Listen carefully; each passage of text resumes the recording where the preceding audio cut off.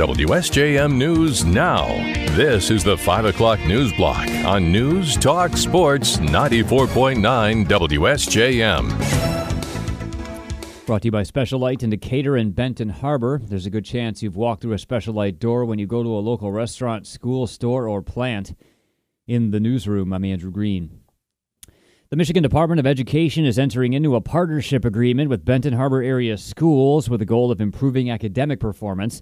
Department spokesperson Bill DeSessa tells us BHAS is one of 54 school districts selected for new agreements this week because they have schools scoring in the bottom 5% on the state's index accountability system or a 4-year graduation rate of 67% or less.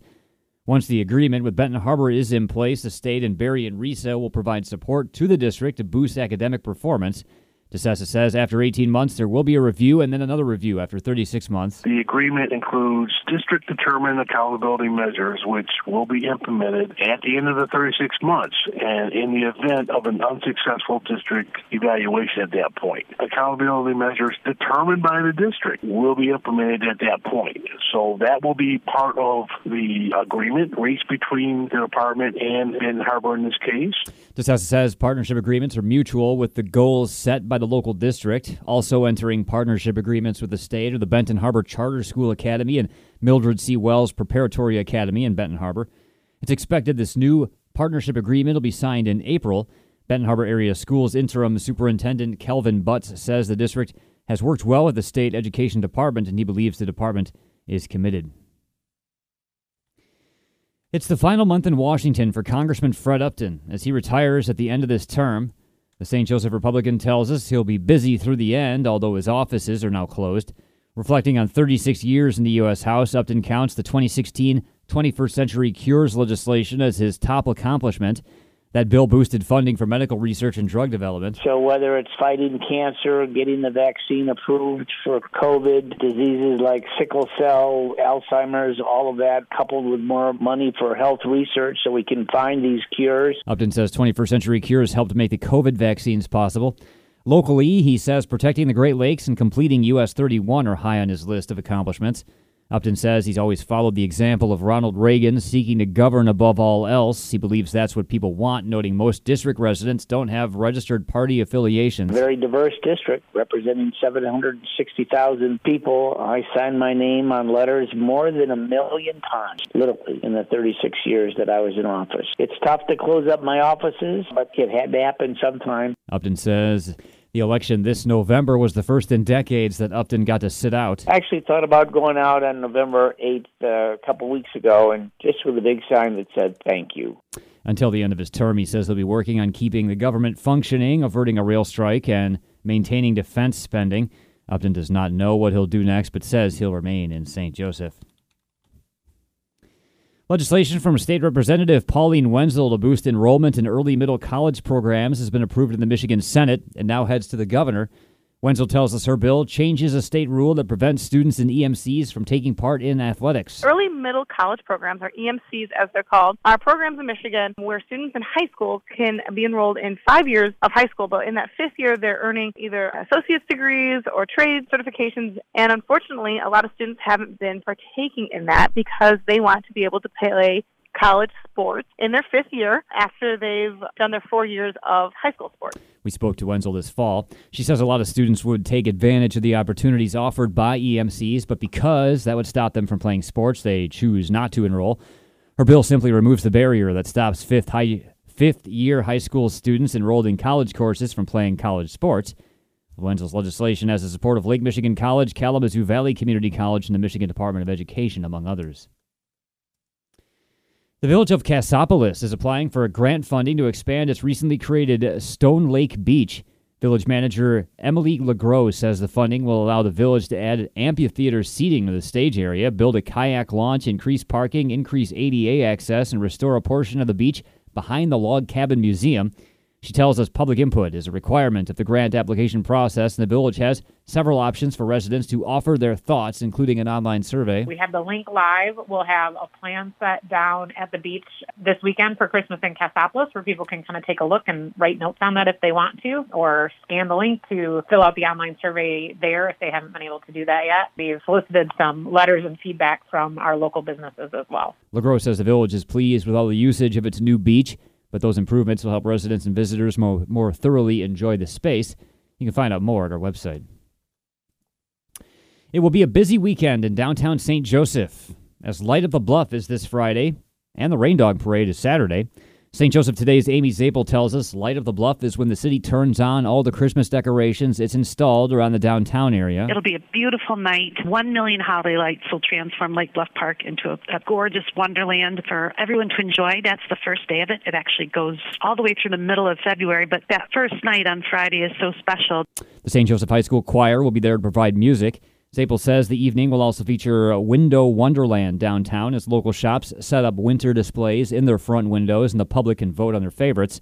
The Rain Dog Parade is Saturday starting at 3 p.m. when people dress up their dogs and parade them down State Street. It is just such a happy, wonderful day, an afternoon where people are just happy to be together and happy to celebrate something and be a little silly and whimsical, and it's lovely to be around. Zapel says people get creative with the costumes for the dogs.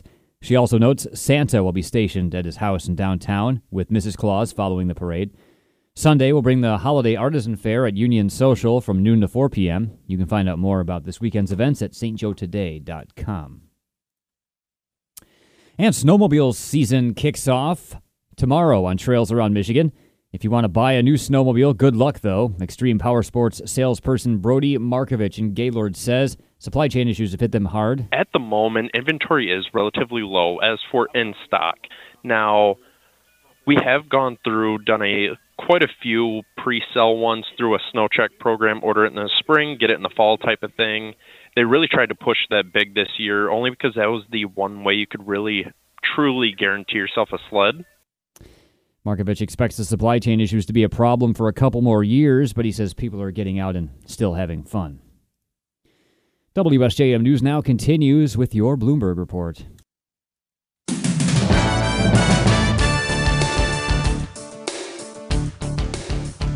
WSJM News Now continues. The U.S. House is back to bill to block a potential rail strike. More from ABC. There was some opposition to this, and the whole idea of this is controversial, generally speaking, but the opposition, of course, was on those 7 days of paid sick leave. So the House today voted on two separate bills. One, the first bill on to avoid this labor dispute, and then the second one specifically had to do with those 7 days. Now, both of those bills, they're on their way to the Senate, and the president has called on both chambers to act expeditiously. Several members of the House were opposed to the paid sick time. Stocks rallied on Wall Street after the head of the Federal Reserve said the central bank could soon ease up on its aggressive pace of interest rate hikes aimed at taming inflation. While citing some signs the inflation is cooling, Fed Chair Jerome Powell stressed the Fed will push rates higher than previously expected and keep them there for an extended period. The S&P index climbed 2% in afternoon trading. The tech-heavy NASDAQ rose 3%, and the Dow Jones Industrial Average was up 1%. President Biden has announced new federal investments in Native communities today as part of the Tribal Nations Summit. More from ABC's Elizabeth Schulze. Speaking to tribal leaders from across the country, President Biden committed $135 million in federal funds to 11 tribal communities threatened by climate change. As all of you know, there are tribal communities at risk of being washed away by superstorms, rising sea levels, and wildfires raging. The Department of the Interior says 3 of the communities in Alaska and Washington state plan to use the funds to relocate. The president also pledged to protect the Spirit Mountain area in southern Nevada. Elizabeth Schulze, ABC News, Washington. The world's largest volcano is oozing rivers of glowing lava and drawing thousands of awestruck visitors who jammed a Hawaiian highway that could soon be covered by the flow. Mauna Loa awoke from its 38-year slumber Sunday, causing volcanic ash and debris to drift down from the sky. On Wednesday, a main highway linking towns on the east and west coast of the Big Island became an impromptu viewing point. Thousands of cars jammed the highway near Volcanoes National Park. Ann Anderson left her overnight shift as a nurse to see the spectacle. She was afraid the road would soon be closed. House Democrats have elected their new leadership team, ushering in a new generation of leaders. After Speaker Nancy Pelosi announced she would step down. More from ABC's M. Wynn. 52-year-old New York Representative Hakeem Jeffries makes history as the first black leader of a party in Congress, replacing Speaker Nancy Pelosi after she led the party for 2 decades. 59-year-old Massachusetts Representative Katherine Clark is elected as Democratic whip, and 43-year-old California Representative Pete Aguilar has been elected caucus chair. Both Pelosi and Majority Leader Steny Hoyer decided to step aside for a younger generation of leaders after Democrats lost the majority in the chamber. M. Wynn, ABC News, Washington. Indiana's Republican Attorney General has asked the state medical licensing board to discipline an Indianapolis doctor who has spoken publicly about providing an abortion to a 10-year-old rape victim who traveled from Ohio after its more restrictive abortion law took effect. The complaint alleges that Dr. Caitlin Bernard violated state law by not reporting the girl's child abuse to Indiana authorities and violated patient privacy laws by telling a reporter about the girl's treatment. The account sparked a national political uproar in the weeks after the U.S. Supreme Court overturned Roe v. Wade in June. Bernard maintains the girl's abuse had already been reported to Ohio police before the doctor ever saw the child.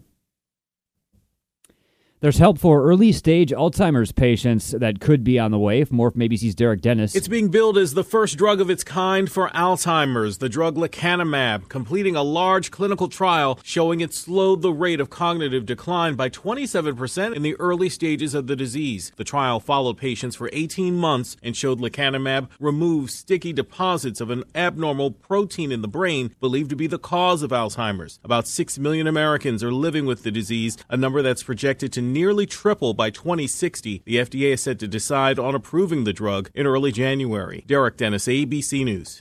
China's ruling Communist Party has vowed to, quote, resolutely crack down on infiltration and sabotage activities by hostile forces.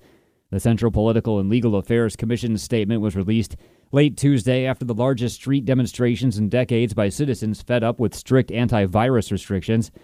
While it did not directly address the protests, the statement served as a reminder of the party's determination to enforce its rule. There's been a massive show of force by the Internal Security Services to deter a recurrence of protests that broke out over the weekend in Beijing, as well as Shanghai and other cities. Security forces have conducted random ID checks and searched mobile phones for evidence of participation in demonstrations. And longtime Fleetwood Mac singer, songwriter, and keyboardist Christine McVie has died. More from Jason Nathanson. Christine McVie was a key ingredient in the Fleetwood Mac stew that propelled the band to superstardom in the 70s and 80s. The voice behind many of the band's hits and the writer of many more. McVie didn't get the attention that some of her more flamboyant bandmates like Stevie Nicks got, but her contribution to Fleetwood Mac's success is undeniable. McVie's family says in a statement that she passed away Wednesday morning following a short illness. Christine McVie was 79. Jason Nathanson, ABC News, Hollywood. WSJM News Now continues with your weather forecast.